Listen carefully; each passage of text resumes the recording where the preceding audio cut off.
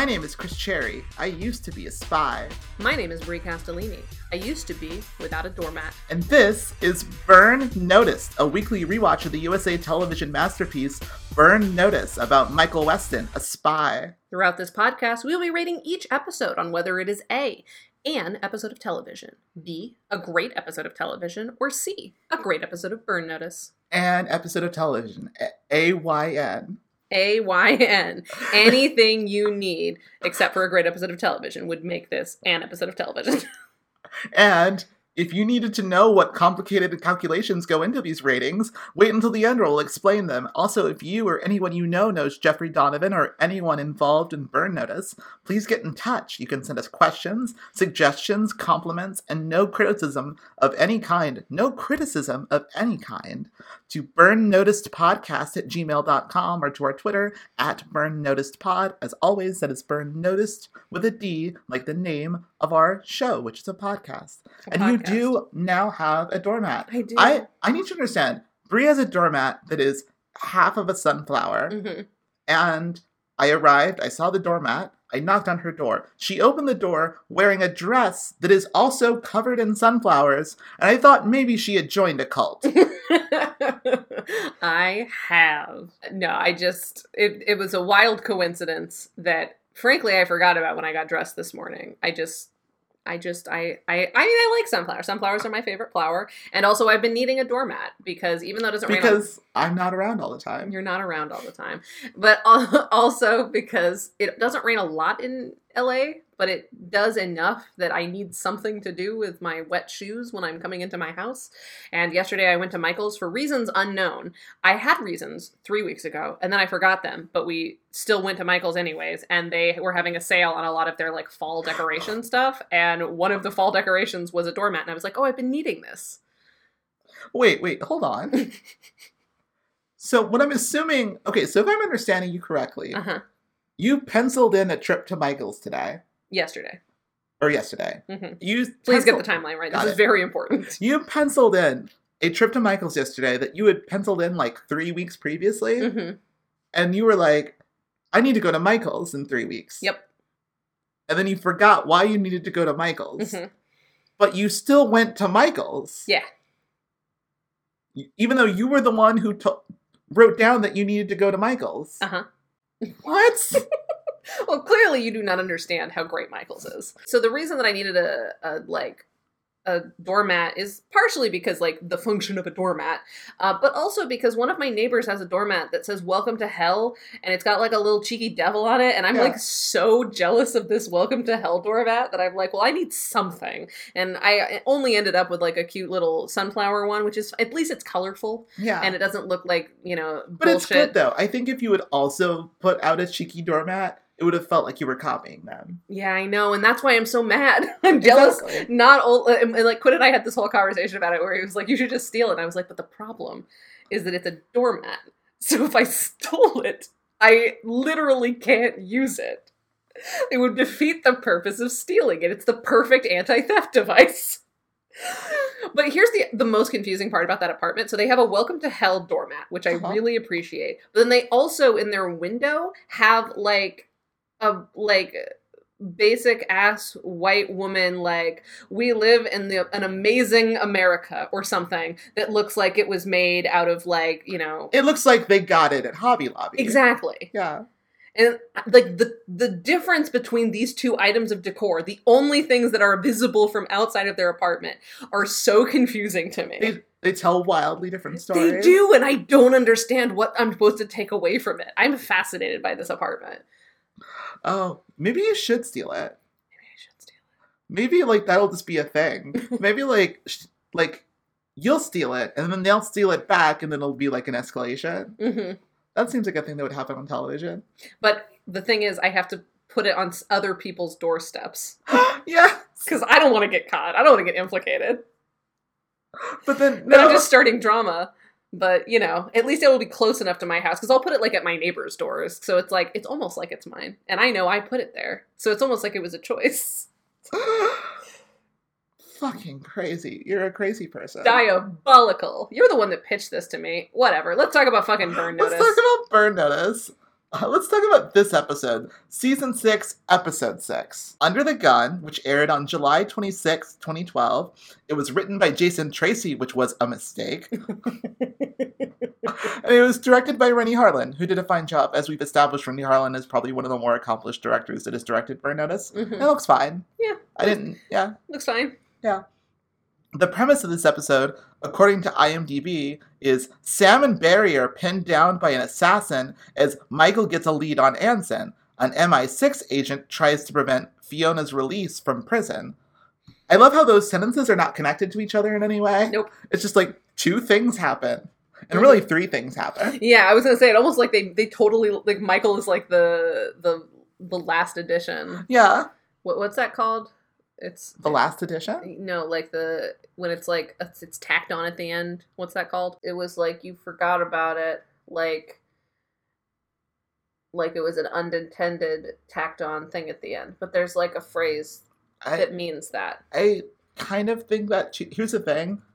If I like follow you any more down this, it will drive me crazy, so I can't. I'm just gonna go in the weeds. I guess, but now I'm losing it. Yeah. Oh god, no, this is the worst feeling. I hate watching you go through this. Oh no. I can't. I have to go in the weeds. I'm in the weeds now. I can't be part of this. I can't think about it. I'll follow you in when I can. All right. While Bree does that, I'm gonna step to the weeds. And start explaining what happens in this episode before I get trapped too. Like I got trapped in the elevator. All right, so this episode starts, and Michael visits Fee in prison and tells her that he has a lead on Anson from Rebecca, and that if he can arrest Anson himself, then Fee can get out on time served. So, like, as soon as they get Anson, Fee gets out of prison. Like, she has served enough time. It is golden. Well, it's not even that she's served enough time. I think it's specifically that, like she's in there because he set her up. If they can catch him, then and now that they know enough about him, it's, like, enough to... They have the person responsible for the bad thing that happened. Yeah, but also she's done a bunch of shit. Like, and she still bombed a consulate. She just didn't do it She didn't mean to bomb as much of it as she ended up bombing. So, like, she's arrested for some stuff. She's got a rap sheet. Like, but they're like... What you've been in so far, that covers the rap sheet.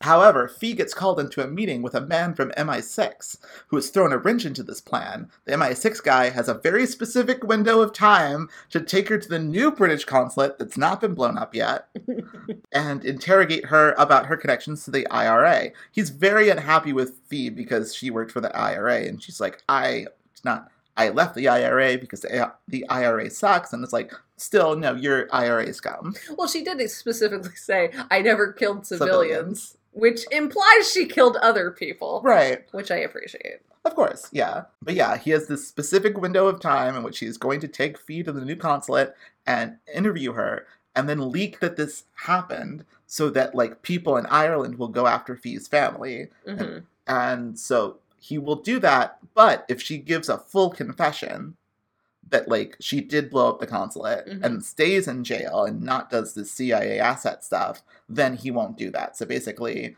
the options are... Your family dies or you stay in prison forever. Exactly. Like, that's going to happen at some point in the near future. Mm-hmm. So Michael and Pierce, meanwhile... An afterthought. Yes, afterthought. That's what it was. Afterthought is the fucking word.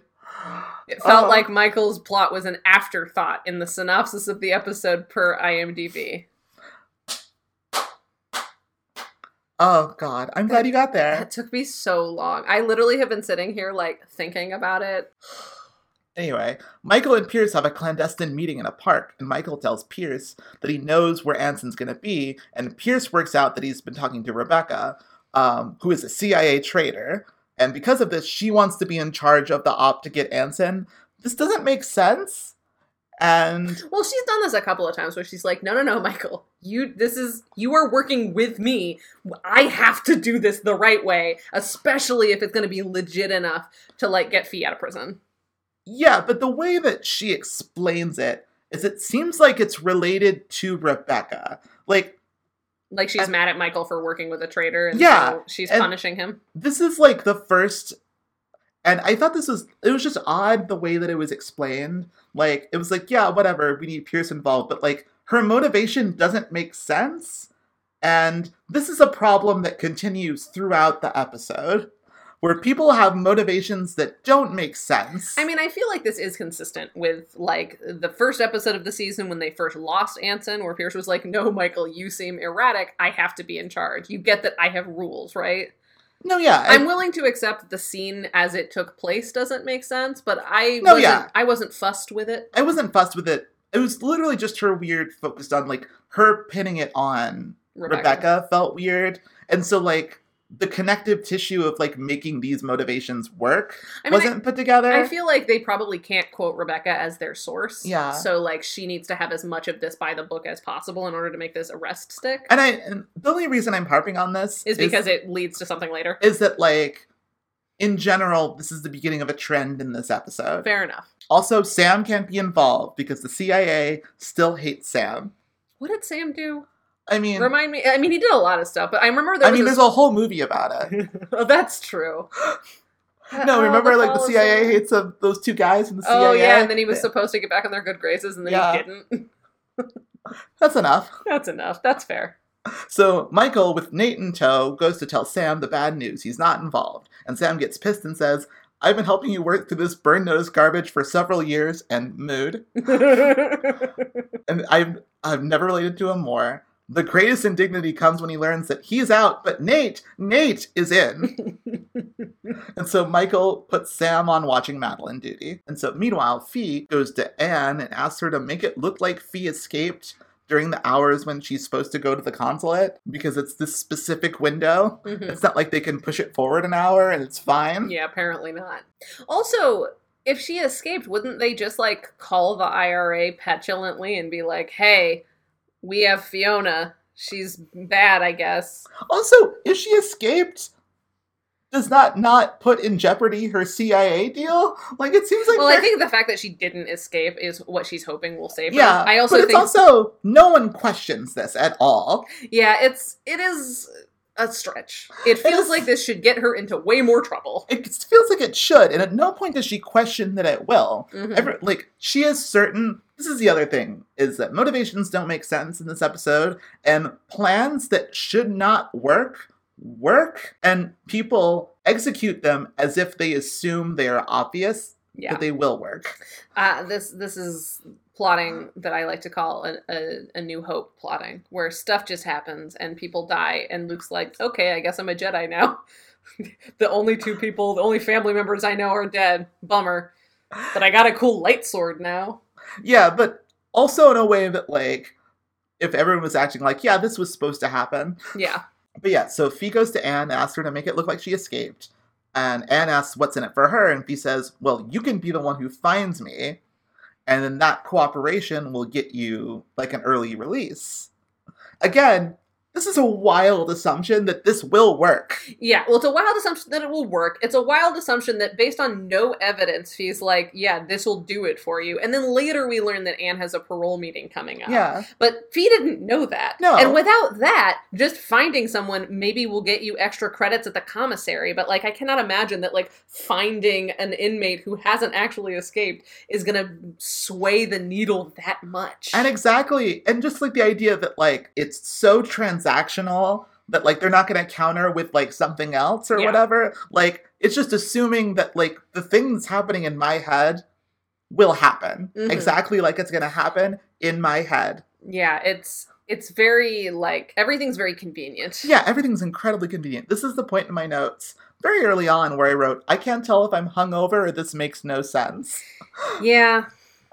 Oh, God. So anyway. Recapping it makes it a lot more evident. Oh, God. No sense. Anyway, so at the motel where they're waiting for Anson. So Anson is supposed to show up at this hotel because Rebecca has left, like, a package for him. Yeah, that's what she's been doing a lot, is she's been, like, getting him new IDs and money and, like, putting it at different, like, dead drops for him to pick up. And so, like, they're setting up, like, or not Fee, because Fee's in prison. Like, Michael and Pierce and everyone, all the CIA are setting up. They're in Atlantic City. They're in Atlantic City. They have gone to Atlantic City. Yeah.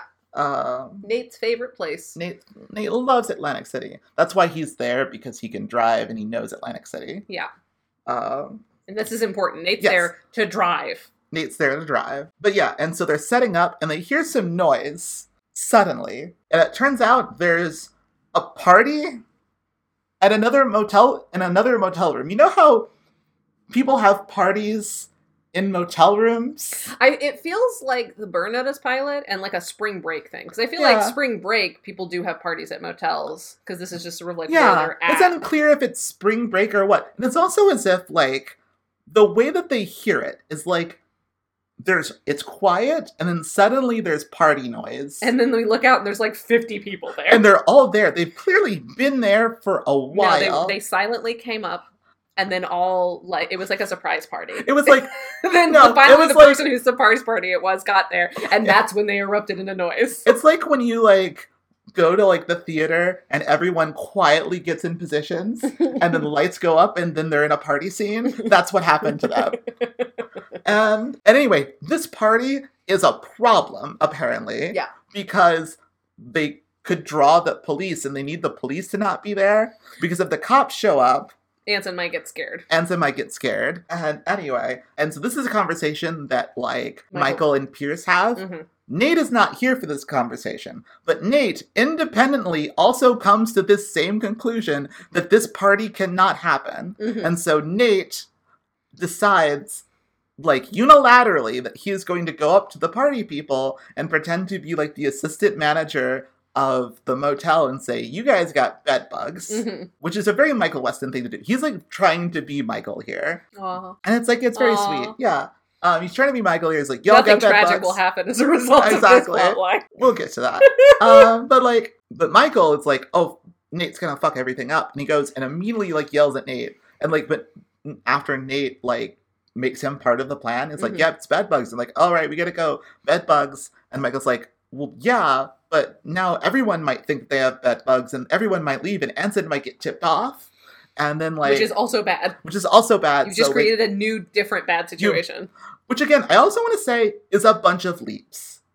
Like, I feel like I would give Michael in this episode a lot more credit if they established that Michael is trying to outthink Anson and, like, really he's being paranoid about, like, Anson's, like, chess master behavior. I think it would also help if there was more tension. Because, like, last Yeah. week the tension was really good. And so, like, if mistakes were made, Yeah. like, it's just a result of, like, shit, the stakes are so high. And, like, the stakes are technically high here, but everyone's just, like, sitting around in a hotel room. Exactly. I don't feel it. And, like, but the point, and, like, And, Michael's not at his breaking point. He just comes out and yells at his brother. everyone is, trying to do all these, like, 4 steps ahead chess moves of, like, well, if there's a party here, then the cops will come, and then, like, Anson will get tipped off, and it's all these, like... If we saw that Michael was spiraling, maybe it would establish it would help explain his, like, really rash reactions. Exactly. But instead, the episode just is, like, incredibly certain that all of these Rube Goldberg type situations will go as planned. Right. It is a certainty that if, like, the cheese goes in the thing and the thing gets turned over, then the mousetrap will go. Mm-hmm. But no. It's fine, though. The people leave, and it's not really a problem, and the bedbugs never come up again. Mm-hmm. Meanwhile, at Madeline's, Sam is hanging out when Barry shows up and is like, hey, I've got a gunshot wound and another plot line. 10 minutes into this episode, we have another plot line. That becomes, like, one of the primary ones? Yeah. Well, no. He says that now that Fee has turned on her gun supplier, remember from last week, Mm-hmm. he's got guys after him. But different guys? Does that get explained? Why a totally different gun supplier comes after him? Because the other guy is arrested. Grayson's arrested. Then the guy from this week, who's I think an actor from Lost, just shows up and is also bad and important. I know. It's just... How is he related to Grayson? Guns? See, this was the part where I started questioning it. Because I was like, wait, I thought they arrested Grayson and all of his guys. I thought it, like, got out that, like, Grayson got arrested, and so, like, now anyone who, like, Fee dealt with... But how did they know it was Fee? I assumed they knew it was Fee because, like, Michael did it. But how do they know Michael did it? How does anyone know what went down with Grayson other than he is arrested? Did Grayson call all of his other, like, gun competitors? Like, hey, by the way, I'm doing a job with Fee. Assuming... She's getting totally ripped off. It's hilarious. I'm assuming word just gets around in Miami. But how? I mean, that's a good question. Again, this episode...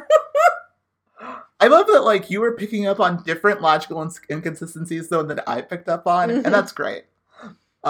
Anyway, gun guys are after him, and the FBI says that they will help him with the gun guys but only if he cooperates in the fee investigation and all that. Mm-hmm. The problem is that, like, he can't just tell the FBI to go get his, like, records, because all of his records are there, including, like, stuff that he's done for a bunch of other bad guys, and for Michael, and for Sam, apparently, who has a tax shelter. And he's like, you told me those tax shelters were totally legal, and Barry's like, what about that sounds legal? Which I like. It was like, Jason Tracy is funny. I also like, though, that, like, every time Barry shows up, whether they hire him or not, they fucking hate Barry. They hate Barry It's so much. confusing, because they clearly depend on him quite a bit for a lot of things, but, like, the hostility with which they treat him every time they see him is so strange to me. Right. Like, he shows up and they're like, Barry, how dare you come in here with a gunshot? Like, the whole time, he's just like, fucking Barry. I hate Barry so much. Barry, how dare you walk in here with your metrosexuality? I mean, that's a thing that comes up later. Yeah. Because it's Jason Tracy. It's exactly. And anyway, so what Barry needs is Sam to help him go to where his records are located at his buddy's house. At one of his clients' houses. As one of his clients' houses. And Very get the place. records. Yeah. No, because everyone hates him. But yeah, they need to selectively get some of the records out of the house. So he can give those to the FBI, and the FBI can, like, get these guys off his back. Mm-hmm. And so then Barry gets a lower third, and Barry is the client, which I guess makes this the A-plot. Also, how long has it been since someone has been the client? I was thinking about my episode, because Rebecca isn't called the client, No. at least as far as I saw. No, I don't know the last time that someone has been called the client, and I didn't realize that until Barry got called the client. And I was like, oh, wow. Mm-hmm. And it's so funny because we used to talk about how they would never let go of this. Right. And then they did it so subtly that we didn't notice. Mm-hmm. And so it feels weird and throwbacky. Which I would appreciate more if it was Done well. Yeah. Yeah. Yep. Anyway, so Barry and Sam go to the home of one of Barry's clients, who is not a nice dude, although that doesn't matter. No. They make a point of establishing that the dude is not good, even though that does not really come to anything. I think it comes to the fact that it's fine if they, like, blow his house up. Yeah. Spoilers, they're going to blow his house up. I like how we say spoilers as if people are listening to this podcast as if they haven't seen the episode yet. Yeah. But then also, like, want to, like, ride the same story tension. Yeah, I know. Anyway, spoilers. He lets Barry stash his records at his mansion. They get what they need pretty quickly, but as soon as they try to leave, they are met with more gun guys, in every sense of the phrase. These are guys with guns who sell guns. Mm-hmm. It's guns all the way down. Who shoot Barry again in the leg. And so Sam and Barry run back into the mansion where they are now trapped. And they are completely cut off from cell service and internet, and the phones have been cut, and so they are on their own. So Sam cuts up a beer can to turn it into a police badge, which is the first of many beer can-related crafts that happen in this plot line. And here's the thing, this is my favorite plot line. I love this plot line. I think it's like... We get the most spy tips out of it. Yeah. Like, I think Sam is fun. I like... It's the improvisation that we always like. It's the only plot that's happening in, and no one's being rude to anyone that I care about, so... It's just Barry. Yeah, it's just Barry. Fuck Barry. Oh, God. But yes, I also like that, similar to the yogurt craft from a couple of episodes ago, we're letting the Sam episode be the beer can craft day. There is a good joke when he's like gives them like a little list of things to find, and one of them is a glass. And it's like, what's the glass for? It's like, we don't waste beer in my family. Well, and then later, like, he's been doing so many beer can crafts that at a certain point, like, he crafts a beer when it looks like really dire, and Barry's like, well, what's that beer for? And Sam's like, it's just a normal beer, it's for drinking. Yeah. Jason Tracy's a really good writer. This is the wrong episode for him to be writing. This is the wrong episode for him to be writing. So Barry explains that the guy outside is named Garrett Hartley, and he is a cold-blooded son of a bitch, and like the vice president of killing people. However, I will say, you mentioned he was on Lost. Mm-hmm. I think this is another case of like Burn Notice not quite casting right, because he looks more like the vice president of marketing and development. This is not like most scary individual. Yeah, I think he was one of he's more like quiet, creepy, not like outright action villainy. Exactly. I think in Lost he was one of the Dharma guys. Remember Lost? Yeah, vaguely. He was one of the, like, science people on the island. That's what, like, yeah, he could do that sort of thing. He looks like he could be a scientist. Mm-hmm. There's a little, he has a... But with, like, some unethical practices. No, yeah, I definitely, yeah, no, he's definitely, like, he could be, like, a bad guy in Stranger Things, maybe. But not, like... That's a good pull. That's exactly what his energy is. Exactly, but not, like, King Gun Guy and, like, cold-blooded son of a bitch and the vice president of killing. It's vice president of killing people. Yeah, but he gets on, like, the intercom, because at the end of the driveway, there's an intercom to talk to people inside of the mansion, and this is how all communication is handled. Yeah, which I like. Yeah. And forces them to keep their distance so that Sam can do his little beer crafts. Exactly. Yeah, so Sam gets on the intercom and tells them that he is a U.S. Marshal, and he shows him his beer badge, and they've got a ton of guys in there, so he should just go. Like, he's not under arrest, but he should just go. Get out of here, kid. Get out of here. This one's a freebie. Yeah. Hartley doesn't buy it, which is weird, because normally when people make dumb plays like this in this episode, it works. And so he sends some guys in an SUV to drive around the building and check if there are any gun guys there. And so Sam sets up a motion sensing light, like a what do you call it? Like a floodlight or something? I don't know. But it's just like an exterior light that's motion sensor. Exactly. And rigs it so that anytime the motion sensor goes off, it shoots. Well, not anytime, but like once, it will shoot off these 2 shotgun shells, which is a cool thing. Yeah. Meanwhile, he also grabs some other stuff to build what I thought was going to be a bomb, but turns out to be more of a bazooka, but we'll get to that. Meanwhile, back at the hotel room, Michael, Pierce, Nate, and Jesse. Did I mention that Jesse is here? He hasn't mattered at all. Yeah. But Jesse is also here. Yeah. Are waiting for Anson to show up when a pizza delivery guy shows up, and everyone freaks the fuck out. And it turns out that Nate ordered pizza at the stakeout to be nice. And Michael has a hissy fit because he ordered too much pizza. For a single room. He's like, no one orders that much pizza to a hotel room, which it could be one of these motel parties that happens. I was thinking that too! It could just be a motel party, for one thing. And B, it's like 4 pizzas. It's not even that many It's pizzas. not that many, like... We've both gotten depressed and eat an entire pizza Exactly. ourselves. I think, like... If you have a family of 4 in this two-bedroom hotel room, which they are in, 4 pizzas is nothing. Exactly. That's like, that's like standard. If there's 4 or 5 people, like, that's fine. That's, like, not an insane amount of pizza. It's not a suspicious amount of pizza. It's also, like, it's unclear how many CIA guys are there. Because, like, sometimes it seems like it's just Jesse and Michael and Pierce and, like, maybe one other guy. But sometimes it seems like there's 20 people. And it's not enough pizza for 20 people. Definitely not. No, so it's not even like he's feeding all of the CIA guys. And this, in fairness, feels like a props issue and not necessarily a writing issue. Because in the writing, it's like, he gets a lot of pizza. So I feel like they should have given him, like, a fuck ton more. Right. And maybe if he said, send a couple to the other rooms over there, it's like, well, that's also suspicious that you're ordering pizza for multiple rooms. Like, yeah. That would have been more suspicious, but if at the very least they had given him way more pizza to hold, I think it would have worked better. It would have sold it better. But even then, and, like, Michael freaks out because, again, he's playing these weird 8-dimensional chess moves that are like, well, if Anson sees the pizza, then he knows it will be here. But again, it's not played like paranoia. It's played like him being a reasonable spy. Right. And, like, Nate just doesn't understand because he's just as fuck up. Exactly. Anyway, this is a bridge too far, and he tells Nate to leave out the back, which I think is way more suspicious. Because, like... He should have taken the pizza with him. You should... Yeah. Oh my god, did they eat the pizza? That's what I want to know. Did they eat the pizza? I really wanted, like, one of the final shots of, like, while they're watching one of the cameras of, like, Michael eating pizza, sadly. Right. Oh my god, but yeah, so Nate leaves and Jesse's like, that's your brother, dude. And Michael's like, this is for feed. There's no margin for error. And, like, that's part of, and it does sort of explain why he's like... But we don't feel it. The problem is he's assuming the last 5 episodes have led us to this moment, and they have plot-wise, but emotionally, no. I'm watching this episode from scratch. And, like, I don't know if this episode was like a mid-season finale or something, but it does not feel like that. This very much feels like a random middle-of-the-season episode. Yeah, and so the problem is that the emotional, tension is not there, so Michael acting so rude for no reason. Exactly. This is not, like...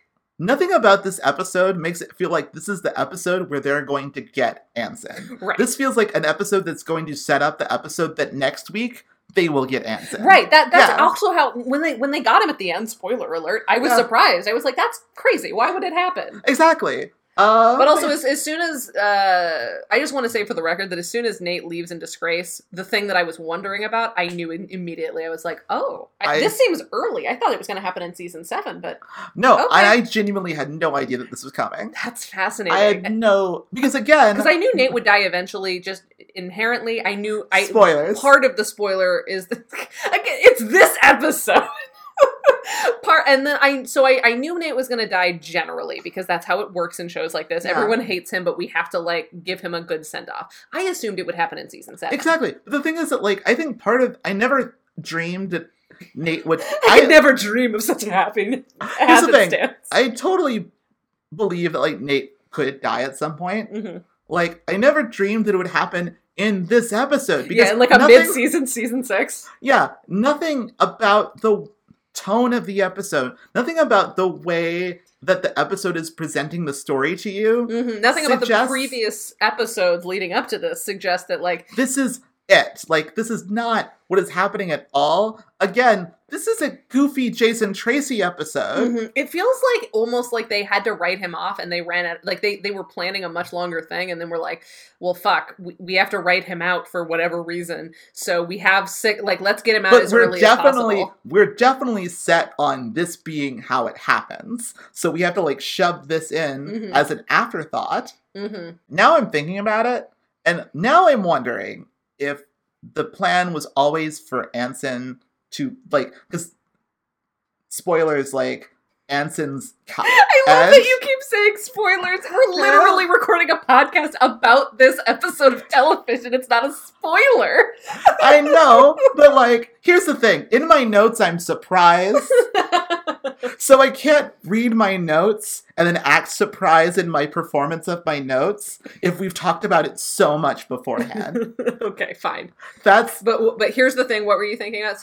Is that, like, now I'm wondering if it's not a Nate thing. I'm wondering if, like, the idea was always the end of Anson was going to involve the end of Nate. Mm-hmm. And then Anson, that actor, they had to get rid of, like, earlier in the season. Like he got hired on something else. He was not going to be available at a certain time. So they're like, oh, fuck, we got to get rid of Anson now because we don't have him any longer. But we've already decided that the only way that, like, we can go forward after Anson is killing Nate.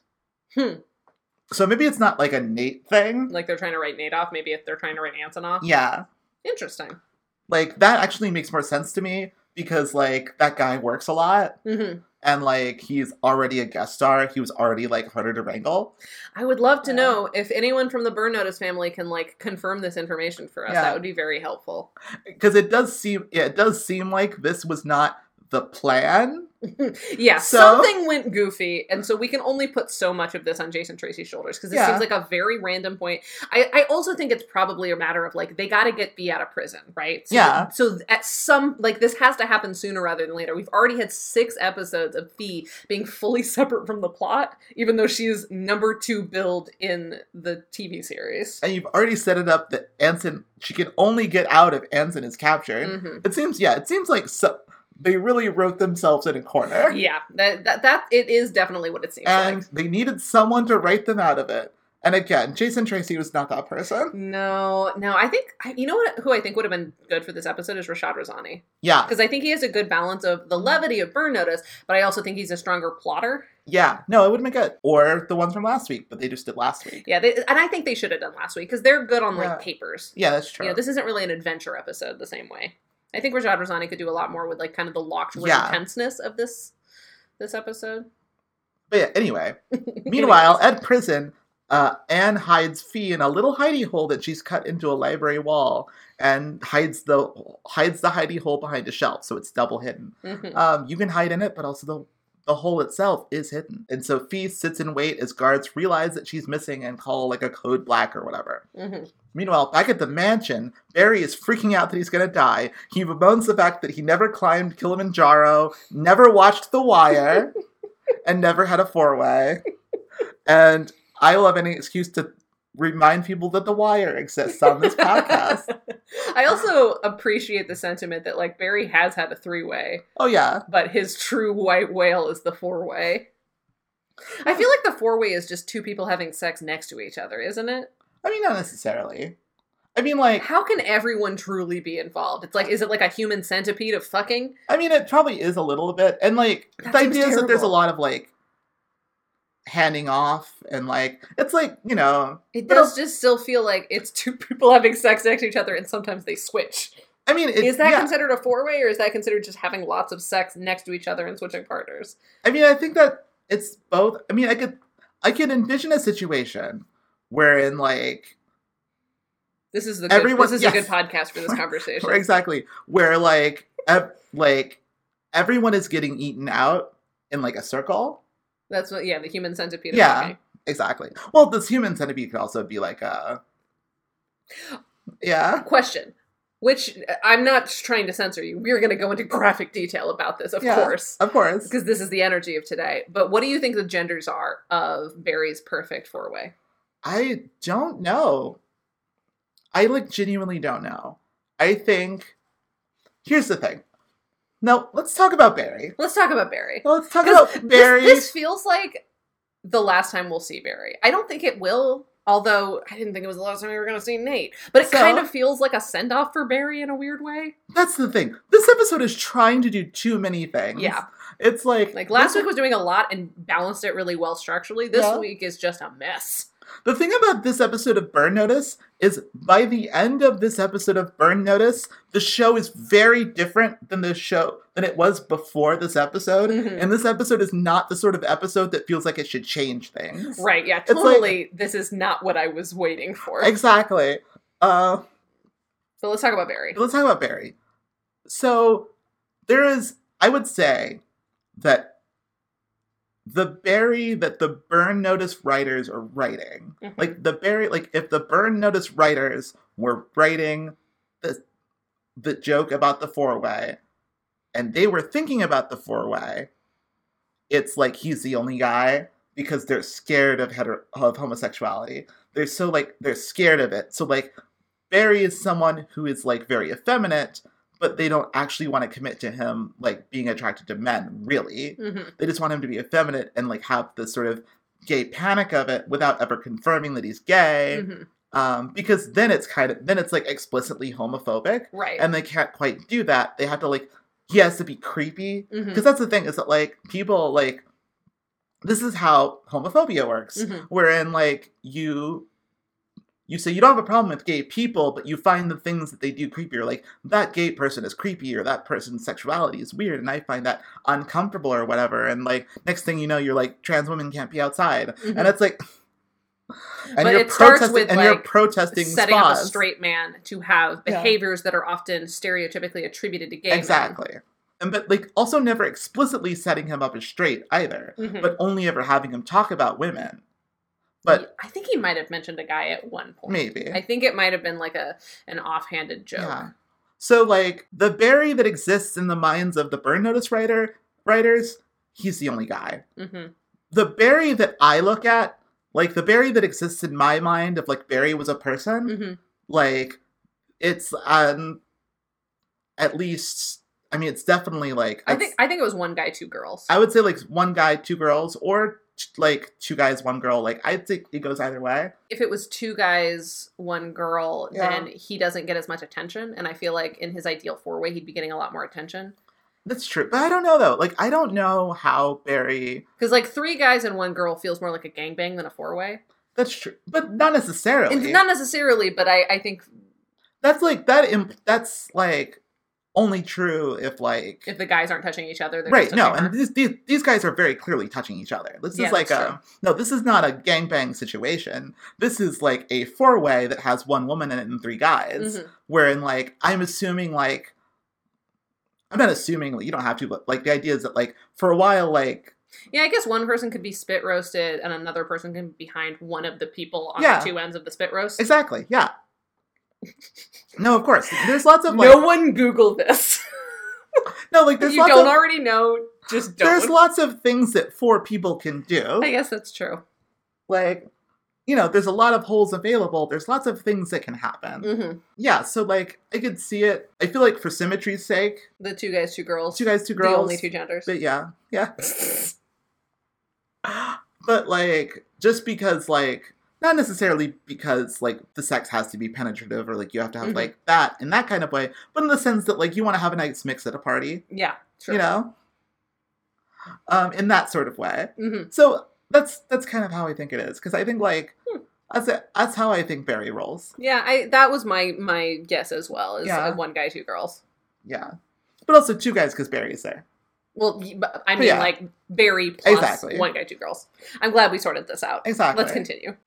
Meanwhile, while Barry is bemoaning all the things he never did, Mm-hmm. Sam is making himself a makeshift beer can bazooka, which Barry calls his boomstick, because we haven't referenced the fact that Bruce Campbell played Ash from Evil Dead in a while. Yeah, I just saw that trivia note on IMDb. I wouldn't have picked that up. I don't think that's the first time someone has said boomstick on this show. Probably not. No, like, but it's like, we want to make sure we get that in. This is Bruce Campbell. Mm-hmm. And after a bit of back and forth over the intercom between Sam and Hartley, Sam shoots the beer can full of bomb stuff at the gun guy's gun car, which causes all the guns to gun.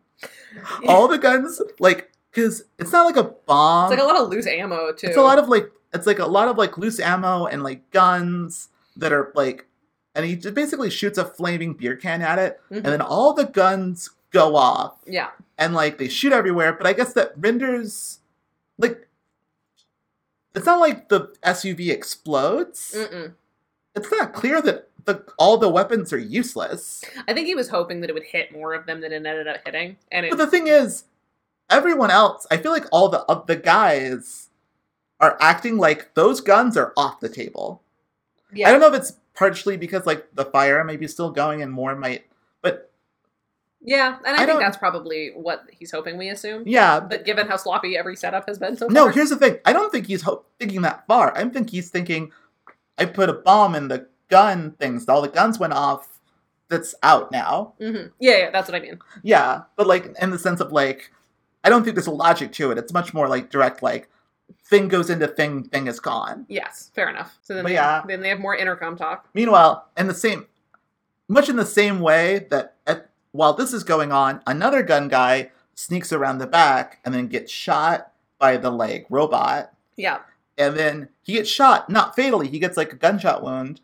And then he just leaves. Yeah, well, that was something weird because, like, there's also other injured guys on this team, but they Yeah. consider that guy gone. He's not fatally shot. He runs off, and they're like, all right, now there's only 3 left. Like, yeah, exactly. They're like, he's tagged out. Much in the same way that the guns are now tagged out. Like, that's how it works. That's the logic. It's not, like, real-world actual logic. It's, like, pure, like, functional, like, children's game logic. Even though, again, he's not fatally shot, and someone else on Hartley's team, who we see multiple more times, also has a bullet wound. We can Exactly. see him bleeding through his shirt, but he's fine. But the other guy's like, nope. OSHA told me I should quit months ago, and you know what? This is the last straw. Exactly. It's like, fuck these guys. I would have bought it if he said, fuck these guys. Yeah. But he didn't. He just leaves. Or if he died. Yeah. Anything. And at first I was like, I guess they don't want to kill people, but they kill people later. They kill so many people. So I don't know what the brutally. fuck. I don't know what the fuck is going on with this guy that just leaves. Yeah, there's no Oh. line with Sam Axe. Yeah. Anyway, so Sam and Hartley have more intercom talk, and Sam tells Hartley that they're armed to the teeth, which is a lie. They only have 2 shotgun rounds left. They gotta escape, so they have to escape while Hartley waits for backup, because I guess all of his guns are out now. And so Sam gets an idea that involves cooking bacon, because breakfast meat is magic. This is an epic bacon moment that's gonna happen. Yep. Meanwhile, in prison, Fee is hiding from the guards. However, the warden and the MI6 guy have a sniffer dog from last week. I'm assuming that this was the same shooting block, and they're like, we have this dog. We're going to get use out of this dog in both episodes. Because it looks like the same dog. Yeah. And to be fair, it's like a German Shepherd. But, like, but still, it's like, it's weird that they're right next to each other. Yeah, that is strange. I didn't even think of that. Yeah. I didn't even think about it either until just now when we were recording last week's. And so, like, the dog almost finds Fee. So Fee, who is hiding in Anne's hidey hole that has all of her other goodies, Mhm. like, takes a thing of cigarettes and, like, throws it somewhere, like, on another shelf. I don't quite know how the physics of this work. Well, yeah, especially because it seems so. There's like a vent next to her that she shoves the cigarettes out of. Yeah. But the vent is not how she got in. It's like a big hole that she dug. So she's hoping that the dog will find that, and they'll think that's what exactly. The dog is. And so I guess this is an all-purpose dog. It's a drug dog, and it's also a person dog or whatever. And a nicotine dog. And a nicotine dog. Yeah. And it's like, I don't know why that was so effective. And also why the dog just stops sniffing. The dog's also like, oh yeah, that must be it. Exactly. And then the dog handler is like, I guess she was just smelling the cigarettes. And again, this is a wild idea that works perfectly. It's like Fee just threw cigarettes and like, yes, that definitely works. There's no way that plan could have gone wrong. It just works. They don't even keep looking. It's like almost as if like, well, the dog found cigarettes, so it's done now. Mm-hmm. No more dog. Yep. Once a dog finds cigarettes, that dog is useless. That's it. That's his allotment for the day. Yeah, it's a shame that like they did not have cigarettes last week. They could have gotten rid of that other dog, which was the same dog. Anyway, but now the MI6 guy is like, well, fuck, this is the only time that I had allotted. I gotta go back to MI6. I guess that's it. Yeah, the other thing is that, like, so many things this week allegedly are on a time lock, but they don't feel like it. No, they don't. Last week did such a better job of ramping up the tension, but in this case, it's just like, the guy's like, yeah, because, like, there's no reason why the MI6 guy has to get her right now. Like, there's no urgency for getting her to confess. There seems to be nothing in it for them other than pettiness. Yeah, no, it just, it's literally, they just don't like Fee. Yeah, and they want her to be in jail forever. But there's no timeline on that, so why can't he just stick around? I also, throughout this episode, have no idea whose side the warden is on. Yeah, it's very unclear. Because, like, a couple episodes ago, she was like, hey, you seem like you're in danger. Can I help you? And Fee's like, fuck you. And now she's like, hey. But, like, even, like, from scene to scene, sometimes it feels like she's on MI6 guy's side, and sometimes it feels like she does not like MI6 guy, and she's on Fee's side, but, like, has to be following the rules. It's very unclear where her allegiances are, and it doesn't feel like subtlety. It feels like there's nothing for this character to do, and the actress is trying, and it's not... Right, well, because it also, like, later on, when Anne comes to her, it feels like the warden, like, is humiliated that she let somebody go, and so if Anne can tell her where Fiona is, like, she will succeed, but, like, that hasn't been established. Exactly. Like, why would it matter that she doesn't know where Fee is? You're right, exactly. Meanwhile, back at the motel, a sex worker arrives at the motel and asks specifically for the room that they know that Anson's package is in, and so they hack into her cell phone and like, they get Anson on the other end, and they hear Anson having a conversation with her, and they're like, oh, they track that, so they track that to another hotel. Do we actually know that she's a sex worker? I know they call her a hooker several times. Yeah. But is it just that she's a woman wearing short shorts? Because she's not having sex with anyone for money, as far as we can tell, and she does not claim that she will be at any point. So why are we assuming this young woman is a hooker? I don't know, but, like, the episode says that it is, and it seems like that's a lot more nuance. Like, Jason Tracy wrote this is a prostitute. Yeah, but how do they know? This is a sex worker. It tells me a lot about what Jason Tracy thinks of women. Exactly. I mean, it's just like, we see a young woman. It's like, it can't be fair, like, she's like a college student he picked up, and it's like, you want some money to pay off your loans? Like, go to a hotel for me. I think the way that they find this out, because they know that she asked for, like, a specific room. That means that she went into the office and asked the office, which means that, like, they have someone set up at the office.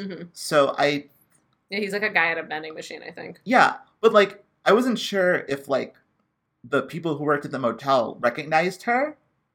I don't know if that was clear, yeah. I don't know, but that was kind of my thought, too, because I was also wondering, like, why do we know that this person is a sex worker? And, like, I assumed that the hotel people recognized her or something. I don't know. Yeah, it's weird. Know. She didn't have to be a sex worker, but no, she was. Yeah. Anyway, but they know where Anson is now. They know where Anson's call is coming from anyway. Yeah, because he calls her and he's like, you know, if anything's suspicious, tell me. Otherwise, get me my package. Exactly. And she's like, I don't know what's... And she's just, like, trying to get through her day. She's like, He's like, look everywhere. And she's like, I'm just a person. I don't know what I'm doing here. You've given me no information. Woman. Anyways, meanwhile, Sam uses the bacon to make smoke bombs out of beer cans, and Barry is like, why don't they just come in and kill us? And Sam is like, don't tell them that. It's like, what are you doing, Jason Tracy? Like, you can't, like, try to, like, lampshade your shitty writing now. Yeah. It's like... It's too late. Just commit to it. Exactly. Once you start asking questions like that at this point in the episode, why did any of this happen? Mhm. Like, literally none of this makes sense. They make some smoke bombs, and they throw the smoke bombs, and it doesn't work. It's still unclear where they were trying to go. I think they were trying to get to the garage ? Because, like, they're trying to get, like, a car, maybe. But Yeah. I don't think they successfully get there because No, they don't. it turns out reinforcements have arrived. Yeah. And so the smoke bombs that they were trying to create a curtain for, like, people are behind the curtain. Right. That they were not expecting. Exactly. And they used the last of their ammo in trying to escape and failing. Mm-hmm. So they run back into the house. Yes. So at which point, Sam just opens up a gas line and fills the mansion full of gas very quickly. I don't know how long it takes a mansion to be full of gas, Mhm. but it seems like it happens really fast. Yeah. Well, he does. This is the scene where he drinks the beer and Yeah. Barry's like, "What's the beer for?" And he's like, "Oh, this is just a beer. Yeah, This is just for drinking." The thing that's so funny about this scene is that it feels like, and also like why I can't like fully love this particular plot is that like nothing of it feels like an escalation because Right. it's like, and Yeah, it's just like, that didn't work. Uh-oh. that didn't work. That didn't Uh-oh. work. Yeah. And like that could be frustrating sometimes. Like sometimes that's the point, is to be frustrating. But But it doesn't seem like their situation is getting substantially better or worse. no, it just feels like filling time. That's fair. That's a fair point. Yeah. Like, I liked it because I like that kind of plot line, and Yeah. I thought there was enough fun beer crafts that, like... But yeah, it was literally just like nothing changed ever. And I think that's the larger problem with this Yeah. episode, is that there was no tension building. It was No, just there was stuff not. happened Yeah. until the end. It all Yeah. felt like a placeholder. Exactly. It all felt like an afterthought. Oh, God. But yeah, so Sam just opens up a gas line, fills the mansion full of gas, and he and Barry hide under a porcelain tub like they're Indiana Jones in a refrigerator.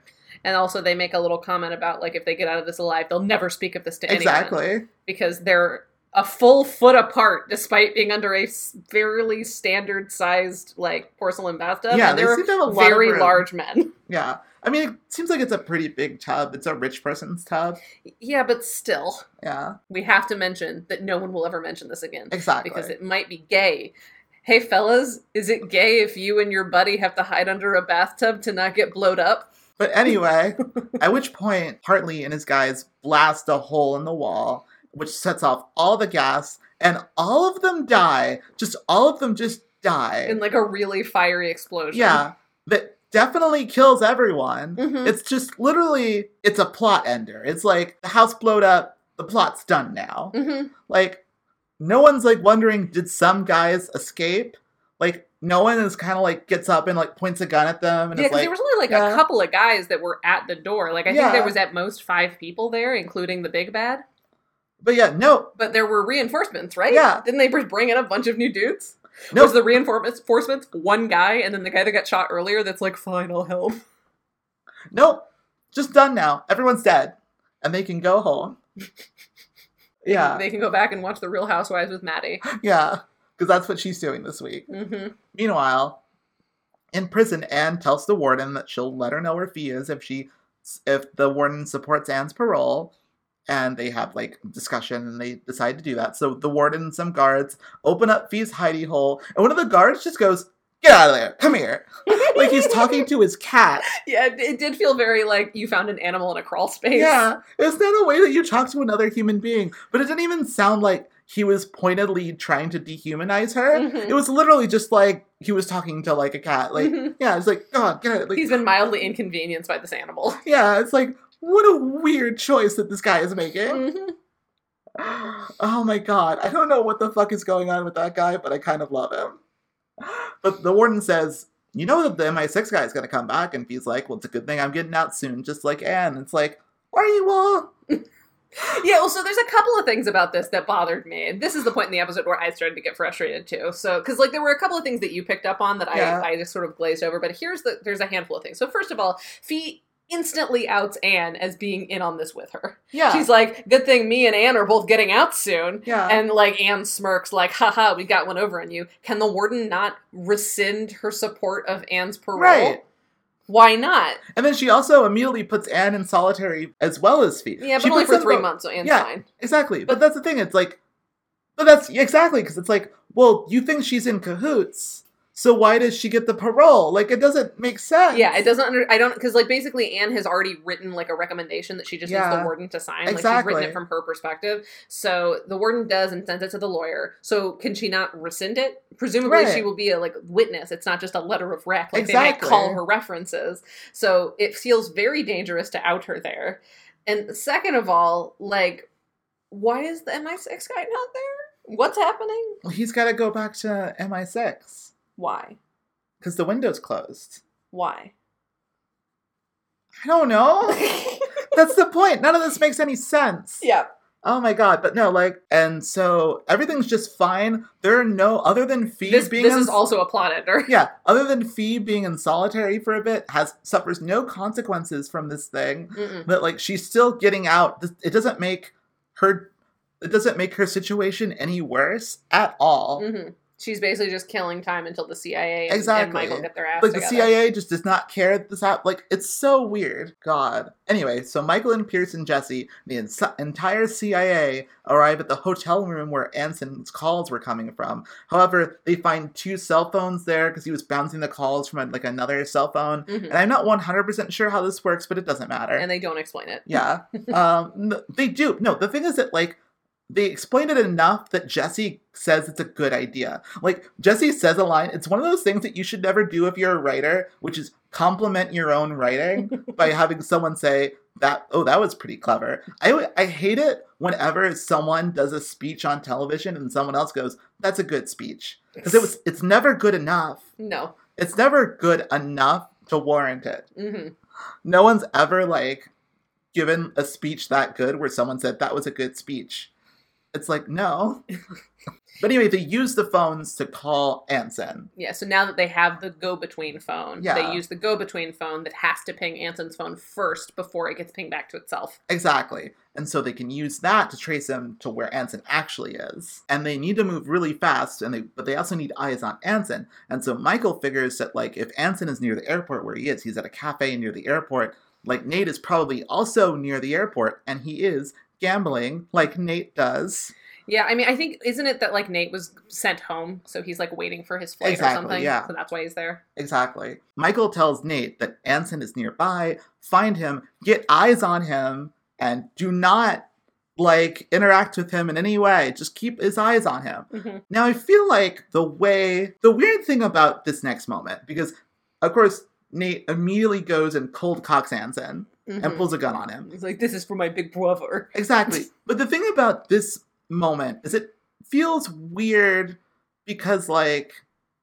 No one arrests Nate instantly for assaulting someone inside their casino? That, too. Because that seems fucking wild. But I mean, a larger storytelling thing, it feels like the friction that is going on between Michael and Nate is that, like, for most of the episode, is that, like, Nate is being bad at being a spy. Mm-hmm. And so it feels like at the end of this arc, he should be better at being a spy.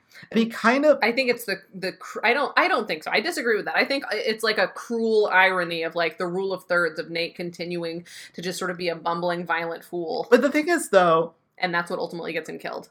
But it doesn't necessarily, right? Because, like, okay. I mean, it does, because he wouldn't have been outside with, like, next to Anson had he just done what Michael told him to do. I mean, yes. But, like, that's in such a weird, weak way, because you know what doesn't happen ever? Anson never gets the drop on Nate Weston. Like... No. Apparently Nate Weston is so dumb that Anson's genius mind games don't work on him. Well, I don't think he was expecting Nate to be there, first of all. Anson is also fully without, like, allies at this point. Yeah. Like, Michael even makes this point a couple episodes ago of, like, to Rebecca, like, you're his only asset left. Like, before he met me, before he tried to, like, recruit me, like, he had a multi-billion-dollar empire, and now he has you. And now I have you. Anson has fucking nothing. It's true, but also Nate is Nate. Yeah, like, but he's just but like, Anson has nothing, and he was a mind game guy, but Nate, I mean, to your point, doesn't have a mind. He just punches him, and, like, what's Anson gonna do at that point? He just got fucking cold cocked by a guy he did not expect to be there. And it's also very unclear how much time passes between this moment when he cold cocks him and the moment when, like, Michael... Yeah, and- that feels like a long time. It feels like it's wild that Anson didn't try anything as Exactly. he was walking This him is- out of the casino. This is what I'm saying. And is also that, the like, casino lets him go. Yeah, the casino lets him go. Like, it's unclear because we see they're inside the casino or the cafe or whatever, and he cold cocks him, pulls a gun on him, steals his gun and, like, pulls it on him. Mm-hmm. Next time we see them, they are outside in broad daylight. At no point, and also enough time has passed that Michael and all the CIA got from the one location to the other. Mm-hmm. That's more than enough time for Anson to try something. Mm-hmm. But he doesn't. No. It's very unclear why Anson does not. Anson, like, is a very smart person.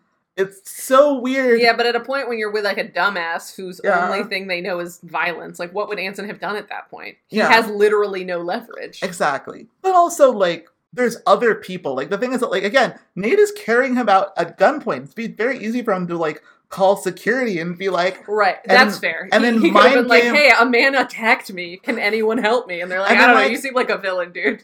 And then, like, mind game the security people. There's, like, other people around that are smarter than Nate Mhm. that are thus not immune to his... That's fair. like, Yeah, on it's that so- level, it's fair. I do think that it's fine that, like, the dramatic irony of, like, Nate not being a good spy, he's just a bumbling fool, is what eventually gets him killed. I would say, okay, but here, I would say that it would work better if Anson got the upper hand on him. Right. And Like- it wasn't just a completely, it wasn't Yeah. that necessarily that he disobeyed Michael's orders. Exactly. Because the thing is that, like, yeah, Because if we're assuming what happens in the episode is correct, it's that 7-piece chess where Michael's like, if you get Anson alone, he won't try to mind trick you, but you will be in a position where somebody might shoot you next to Anson. exactly. Yeah, like, that's wild. Yeah. But that's what happens. Yeah, so this is the thing. Like, Michael and the CIA arrive. Nate is holding Anson at gunpoint with a gun behind, like, right behind Anson's back. Mm-hmm. How Anson- gunpoint works, yeah. At how gunpoint? He's Well, pointing the point of being, like, he's not that far away. Mm-hmm. It's very important that they're close together physically. Sure. And so Michael's, like, so happy that he finally got Anson. And then, like, Anson says a thing like, well, like, I'm not getting arrested. I know where all the bodies are buried. Mm-hmm. And then a second later, Anson gets assassinated by a sniper. And what I can only assume is that the bullet goes through Anson and hits Nate. Yeah. Because although the other option is that the sniper was looking at Nate and was just like, I should just shoot that fucker too. I don't know anything about this guy. This guy seems like a piece of shit. Yeah. This guy is a shootable face. I mean, he's holding a man at gunpoint in broad daylight. That seems bad. yeah, I'm doing a, citizen's exactly. arrest. And so he hits Nate, and Nate fucking dies. Yeah. He fucking dies. I was legitimately shocked. Like, he fucking dies, and here's the thing. There's a lot of fake outs on this show. Mhm. And I was like, this show is like the sort of show that will pretend to kill off a character, have everyone dress up like they're at a funeral, and then go to someone else's funeral. Mhm. It's like that kind of show. Totally. But not So- for Nate. If it had been any of the main No. four or Madeline, I think they might have done that. For The thing Nate, is, I was absolutely not sure. I was pretty sure, because again, this episode was not an episode to do this. No, it was absolutely the wrong placement in the season. Legitimately thought Wrong Nate setup. was fine until the sad indie pop started playing. Yeah. The moment that the sad indie pop started playing, it was like, oh, no, Nate is dead. The music starts playing, there's like slow motion. We keep cutting to random I'm past. so glad you mentioned this. It's so bizarre. They have like 3 glamour shots of extras just looking sadly up, like, oh no. It's like, the man that we all, I guess, should have considered a villain was just killed, and this other man looks very upset. It's like, oh my god, Nate Weston died. Well, I guess he's very well known in Atlantic City. Maybe they did know him. Maybe it's like, oh no, Nate came back only to die. No, did you hear about Nate Weston? It's like, He used to have a limo, but mostly gamble. oh my god. It's just, yeah, no, it's like everyone, like, every single person there is like aware of like the gravity of the moment. They're like, oh no, there goes Nate Weston. It's so strange. Why did we cut away to strangers? Why does it matter? What is the point of this? And Did it's they just like, need to add time to the episode? Like, what? no, they have to really sell that this is a moment. Why couldn't we just focus on Michael? It's like, oh god. Remember 2 episodes ago when, like, you and I both started crying because Michael Weston was just, like, sadly talking to Fiona and then broke out Yeah, into but we like an Irish Fiona. accent? We like Fiona. Yeah, but also, we didn't cut away to, like, the guard watching them have the conversation. We Well, just let the 2 performers But no, have but their this moment. is what I'm saying is that we like Fiona, so we don't need that. I think we need the audience. They feel like the audience needs to see people being shocked that Nate is dead, so that they can realize that they're supposed to be shocked that Nate is dead. These people, these random people at a street corner, they're you. Yeah, If you don't feel It's like just they like- do right now, you're a sociopath. it's like you. This is a tragedy that's happening. Look at these people; they're reacting to a tragedy. No, but I will say, like, that the music playing and like all these cutaways, as bad as it is, it's like communicated to me that like no, it's like the show is communicating to you that like Nate is actually dead. Mhm. And so like yeah, Nate's fucking dead. Yep. The music keeps playing, and we cut to a scene of like Michael going home to Madeline and He's telling wearing like a dark suit, like he's already been to the funeral. Right. He's pre-mourning. exactly and telling Madeline that what had happened, that Nate's gone, I think Nate's is how gone. he phrases Nate's gone. She slaps him and says, "No, he's not." She sells this. it. Yeah. I will say, like, this is the only performance in this episode that sells it is Sharon Glass, because Sharon Glass is a fucking class act, Yes, she is. and she always sells it. And her garbage son is dead. Yeah, and her garbage son is dead. And then the music keeps playing, and then we get to Fee immediately getting released out of prison because Anson's dead now. Wearing the same, like, flowy white dress she Yeah. got arrested in. Her hair cascading behind her like a goddess coming down from Mount Olympus. I will say, yes. I will say this is the one thing that I did enjoy, the like irony that we're living in here in this moment, where it's like you got Fee, but this was the cost, Right. And like that is like the one thing about this whole sequence that I think, other than Sharon Glass's performance, because I think the scene is not great that she's in. No. But like she is good in it. Yeah. This is the one part of this whole montage that I think works as intended, is the Fee and Michael reunion. Yeah, because you can feel the bittersweetness in Michael's eyes. Exactly. Like, I think Jeffrey Donovan's actually doing a genuinely good job here, where it's like he is excited to see Fiona. They bring out the best in each other. They do. They do. I Like- love these two. I And can't then- believe I went from like, yeah, it's fine. I mean, I like Fee, so I guess I like this main relationship. And now I'm like, I ship them. I will die for them. They're my parents. Oh my god. But yeah, like, and so this scene works where like, yeah, and then like they hug, and I forget the exact exchange, but it's something like, I think she's like, Michael, what's wrong? yeah, like, Michael, what's wrong? Like, yeah. No, but like before then, like, no, they have a whole conversation. She's like, I love you, like I need, and he says something along the lines of like, I need you now more than ever. or Yeah. something. Oh, Like, yeah. But no one ever says why. He Oh, doesn't go, yeah, I think she makes a joke like, I was worried that you didn't need me anymore. And Yeah, it's like, exactly. I need you more now than ever. And then she's like, Michael, what's wrong? And exactly, and that's, yeah. That's it. That's the, and that like, That's burn yeah, notice. exactly. Him not saying Nate's dead is the only bit of subtlety. And that's it. R.I.P. Nate Weston. You died as you lived stupidly. All right, let's get to spy tips Let's before get to some fucking spy tips. before we fully download this. Oh, God. Anyway. The motion sensor in a backyard floodlight. Floodlight, that's what they're called. Oh, yeah. Yeah, I think you might have said that in your list. I might have done. Floodlight works by measuring infrared heat. When a change is detected, it triggers a charge in 2 electrical leads that turn on the lights. With a little creative rewiring, that same spark can transform a shotgun shell into a primitive smoke-activated zip gun. Yeah, Yeah, I'll clever. do that. Yeah, I like that. That was cool. Well, I mean, I think that's why I like Sam's scene so much, because his Yeah. was the only scene where there was any really, like, spy tips. Yeah, no, it was fun. So, like, he's who we got to, like, watch do fun stuff. Exactly. I like that he called it his little robot. That was nice. I enjoyed that.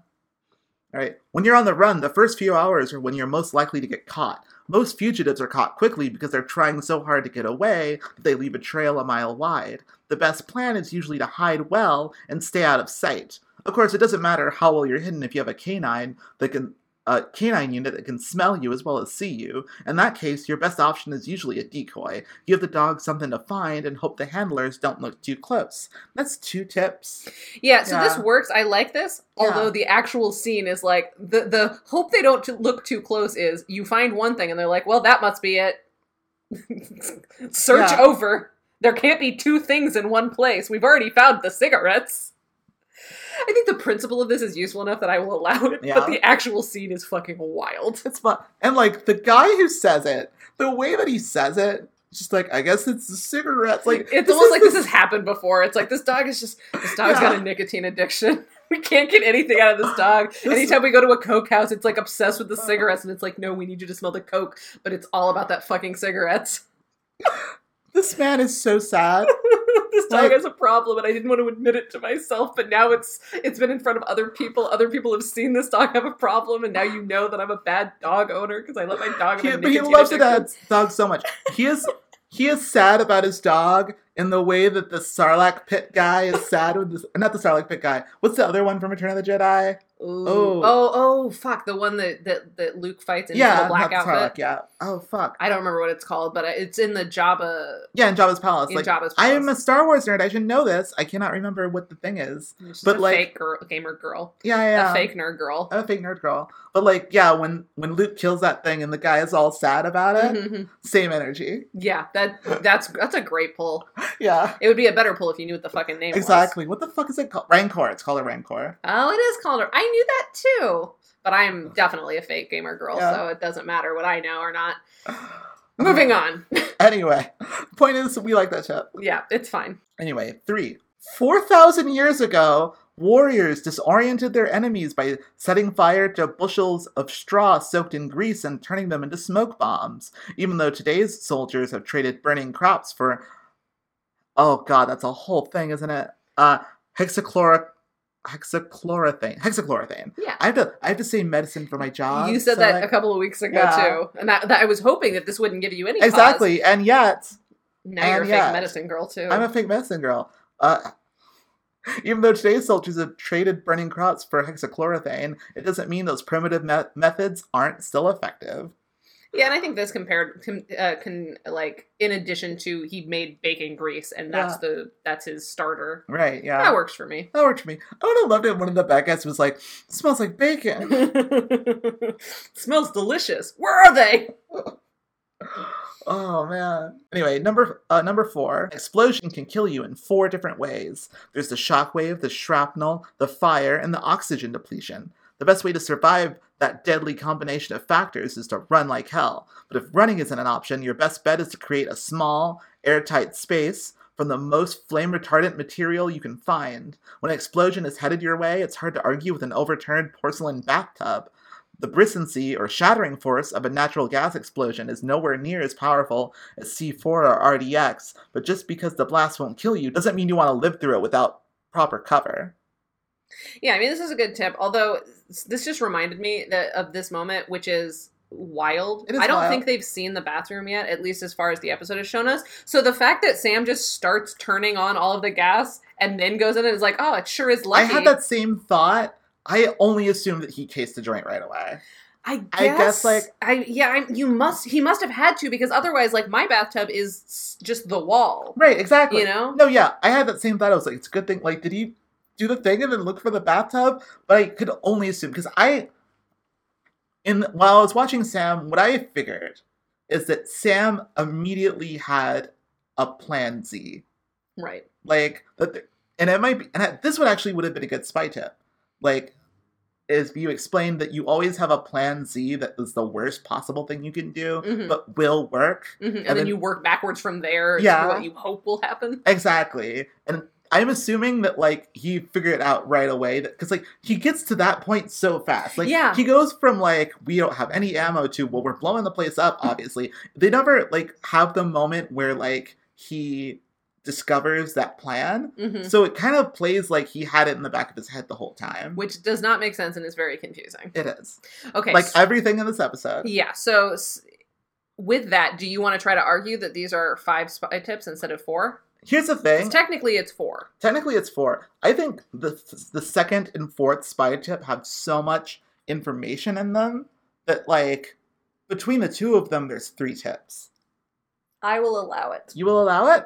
I was going to say, that's some bullshit. But, like, it is some bullshit, but the fact that you're bothering to argue with it swayed me. Yeah. I don't know why you want to help this episode out, but... I don't... Here, this is more...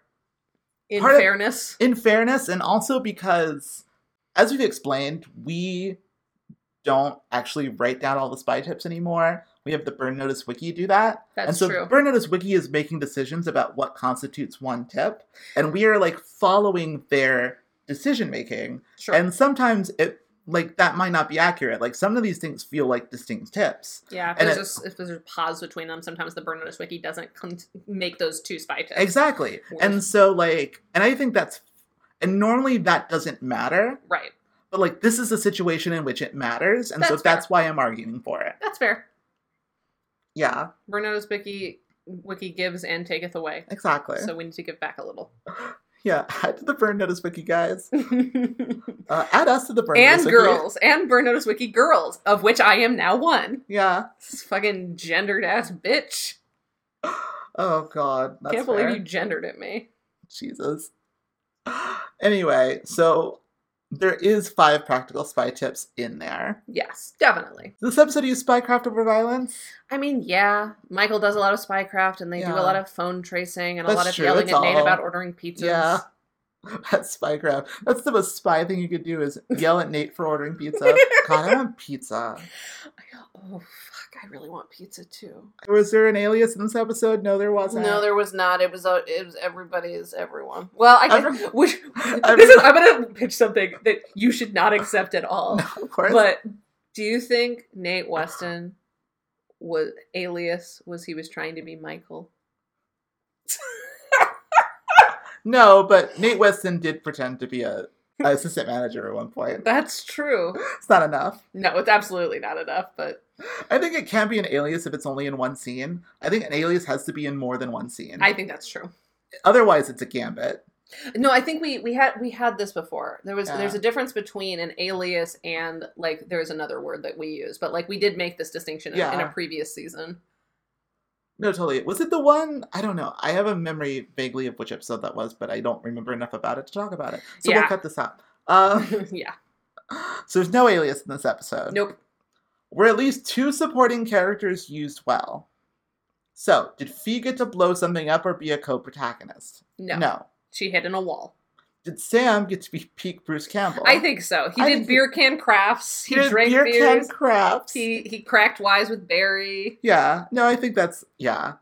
I think that counts. They said the word boomstick. Yeah, I was just going to say, they also made a reference to him being Bruce Campbell. Exactly. So, like, if you say the word boomstick, I think you have to give it. Yeah, fair enough. Was Jesse a distinct addition rather than a redundancy? No, he wasn't even a redundancy. He was just sort of there. He was just sort of there. His job in this episode seemed to be purely at one point going, hey, that's your brother, dude. And then later, complimenting Anson's phone plan. Yeah, that's nothing. That's all right, nothing. Madeline, bring it home. Okay, now here's where we have to sit and, like, have a conversation. Sure, yeah. Madeline's not in the case of the week. No.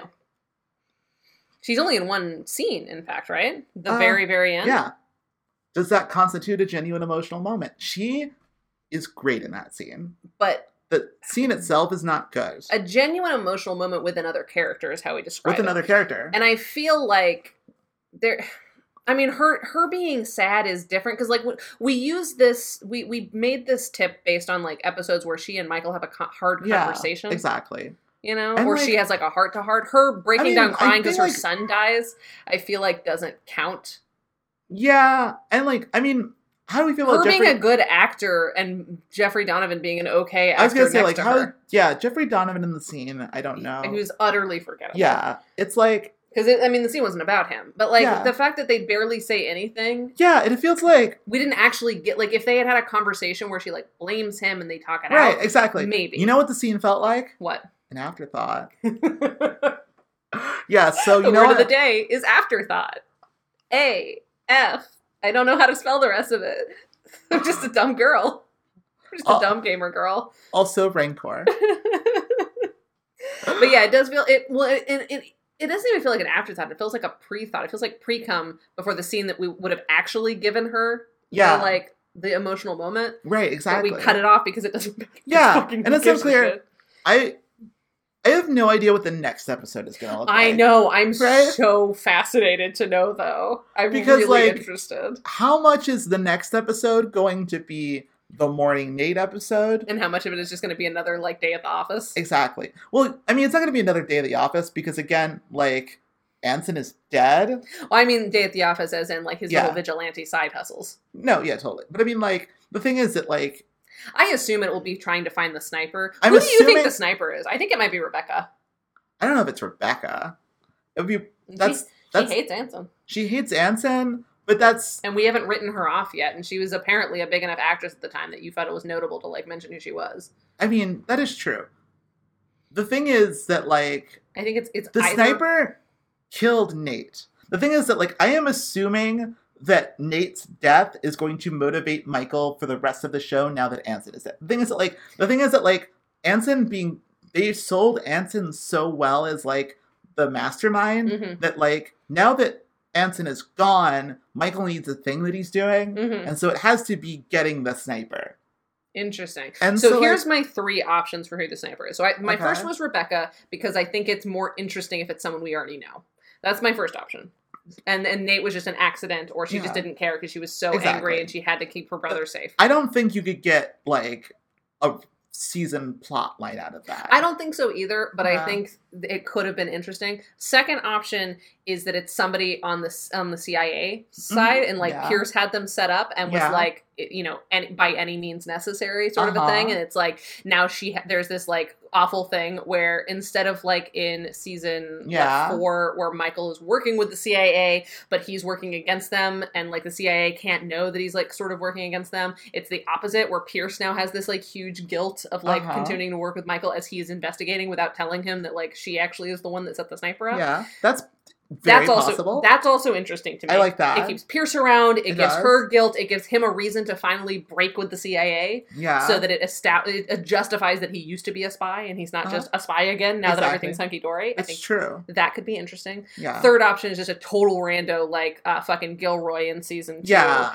And he just like, we just need a new bad guy. So this is the new bad guy. It's like, it's sort of just like the actual, I don't know if it's like Anson's brother or something. It's like exactly. Yeah, I mean, this person doesn't have to be related at all. Anson's made enough enemies that they have the freedom to just say it's just some guy, and now he's the bad guy. But the thing is that if it's just some guy, it feels a little bit like, well, a guy that then we learn is like he's super connected. Exactly. And really, exactly. It's like that. It's like like that. The MacGuffin. That's the MacGuffin. It's gotta be like it's like Metatron or something. And then also somehow Simon Escher's in charge. Exactly. Because remember, that was the Gilroy thing, is that Gilroy seems like totally out of left field, and then it's like, no, Simon Escher hired him. Exactly. For mindfuck reasons. What if it was Simon Escher? God, I hope so. He's like, remember me? And they're like, I actually don't. Please remind me. I'm so sorry. This is so awkward. Who are you? Oh my god. What if it's Frasier's dad? Yeah, what? I think Frasier's dad must be arrested, right? Yeah, whatever. Either dead or arrested? Dad? I don't know. Where is Frasier's dad? Yeah, I don't know. Here's the thing. Frasier's dad would actually make sense if you wanted to full circle shit. But the problem is that Anson is allegedly, like, Frasier's dad's boss. Yeah. So we were led to believe that Michael has hunted down everyone even remotely related, including Vaughn, to this agency, to this organization. That's Anson true. was the mastermind. He started it. And he's the last one. Where is Frasier's dad? I mean, we never really knew him other than management, and so I think like he was sort of just a stand-in until they gave us a real specific villain, like but the thing is that Anson. But we did meet him multiple times, and it is weird. We did meet him multiple times. We didn't have closure. And the thing is that like in the scene wherein Anson explains all of his bullshit, he makes it sound like they started it, the two of them. Oh yeah, I guess it kind of did. Yeah, and it seems like the idea that, like, there was management and there was him, and they came together and they started this whole thing.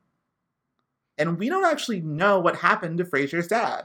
Yeah, I guess I just sort of assumed that he got caught up with the rest of the arrest, but we didn't. But we never, like, we never really totally... Okay, so that's Yeah. option 4. So Is those that are the it's Frasier's 4 dad. valid options. I think option 2 is the most interesting. I think it because is it as keeps well. Pierce around. I love Pierce. Yeah. I think it could be fun I if mean, she I and don't Fee think- became like actual friends, and we got to see like a positive relationship between two women of the same age. I will say, I don't think you need that to keep Pierce around, because Michael just works at the CIA now, and now Fee works at the CIA. But I like- think, but like, I first of all, I want Pierce to be around, and I also Oh, think yeah. it's interesting because she gives a face to like it was her decision No, to put yeah. the sniper up there. Like, And that's now- a good plot for her. Yeah, I know, I agree it's a good plot for her. I just think they don't need that to justify having her on the show. She's just kind of No. regular now. I mean, she doesn't have to be though, because at this point they have no reason to necessarily work together. Like maybe because she was just there for a little while, but now like But her it's- I plot's felt largely like- resolved. I was under the impression that, like, Pierce was just her boss, which is Michael's boss now. I think that was like in an intermediary level. I didn't know if she was going to stick around forever. It wasn't Yeah, clear. but I also feel like they could have just said permanently. But like, it just basically, in my mind, it gives her something new to do. But it definitely gives her something. I like it as a plot line now. Mhm. So that's what I Yeah. hope will happen. Yeah. What do you think is the most likely? Number 3, random person who's now just the new bad guy. I don't know. It's like we've wrapped up the yin yang killer. I like, actually in Psych, don't- and we just need a new serial killer to I fight. actually don't know, because, like, I genuinely don't know. I have no idea what happens next. Me either. I feel like, I think your idea is smart. I'm trying to figure out if it's one of those ideas that's smarter than the show, or if it's just smart enough for the show. Sure. I don't think it's going to be a rando. I don't think, like, because I think they're smarter now, and they realize that Continuity actually makes your show better. not just continuity makes your show better, but, like, they realize that they put too many eggs in the Anson basket, that they cannot do another There's a Man Behind the Curtain. Well, and I want to be clear that my rando pitch option is not just another man behind the curtain. It's just like somebody who was a budding crime boss was threatened by Anson in theory. Got it. Like, And like killed him so that they could now do their own crime thing. It might be Right. totally separate from the Yeah. CIA. It's just a new bad person who wants to be a big bad, and now like Got now that it. Anson is gone, there has to be a new big bad. right. This person fills that. Kind of like Milo Stanfield on The Wire, which Barry would not know about. He might now. Maybe he went home and immediately binged The Wire while having sex with 3 other people. Like he's Oh, he's at the God. front of the human centipede fuck chain, Yeah. so that he can watch The Wire while getting God. Was it sucked Milo? off, I think it's penetrated. Milo, right? Yeah. Doesn't matter. I don't know. I've never seen The Wire.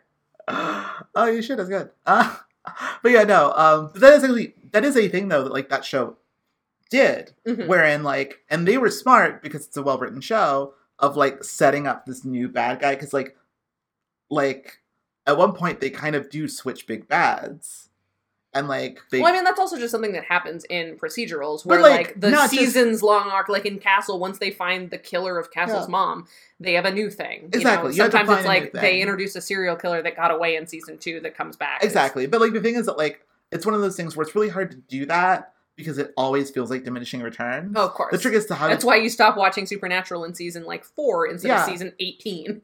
Exactly. It's like they've already died and gone to hell like Yeah. 5 times. Exactly. It's like what's left I think season 5 is the cutoff because that's when the original showrunner left. of Supernatural. Yeah. Season 5 might have been when I stopped. I stopped like an episode before the finale of one of the seasons where it's like the 3rd time Dean's died, and then they're like, and now God's a character, and I'm like, I'm done. I think it might have been... I will say, I think the season 5 finale is a solid finale for the show.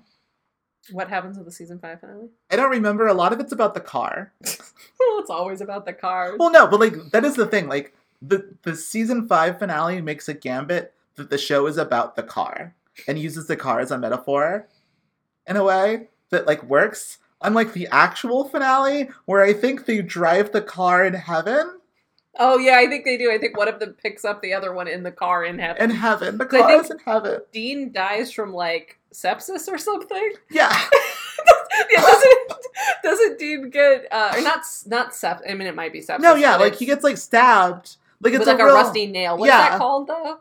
Oh, tetanus. Tetanus. Yeah, I think Dean dies from tetanus or something. Sepsis lame. is a different thing that is also super deadly. Well, sepsis, you can get sepsis like, sepsis is what happens when, like, bacteria enters the bloodstream. Right, yeah. And you can't get it out, and that happens a lot at, like, hospitals and stuff. Yeah, So, like, he exactly. might have gotten tetanus, and then in trying to cure the tetanus, he got sepsis and died. Yeah. I don't know. I'm just saying it's plausible that my first guess was true. But anyways, Yeah. Dean dies, like, basically right after Cass, but Cass has gone to super hell. Yeah. Mega super hell for gay angels. And then Sam lives a really long life, and they spray paint his hair white, and then he goes to heaven, and his brother picks him up in the car. I say this having not seen Supernatural in, like, That years. the wig that he wears when he's old. So funny. If you haven't seen the picture of Sam wearing the wig of fucking, what's his name? Like, dumb McTall guy who can't act. What is his name? He's on fucking... Jared Padalecki. Jared Padalecki, the worst actor in the world. God. This fucking, like... He looks like he's got a Halloween costume on of, like, Doc from Back to the Future. He does. But he didn't like fully commit, and he didn't shave. Yeah, no, it's like... No, it looks like he's in a sketch. I don't even remember what we were talking about, but just anyway, Nate's dead. Oh, R.I.P. Nate. And I guess there's nothing left to do but to thank Vincent E.L. for our theme music. You can get more from Vincent at vincentel.bandcamp.com. And bye! Oh no, I forgot a bit. It's almost like this whole bit was an afterthought. R.I.P. Nate Weston. R.I.P. Ding dong, the Nate is dead. Fuck that dude.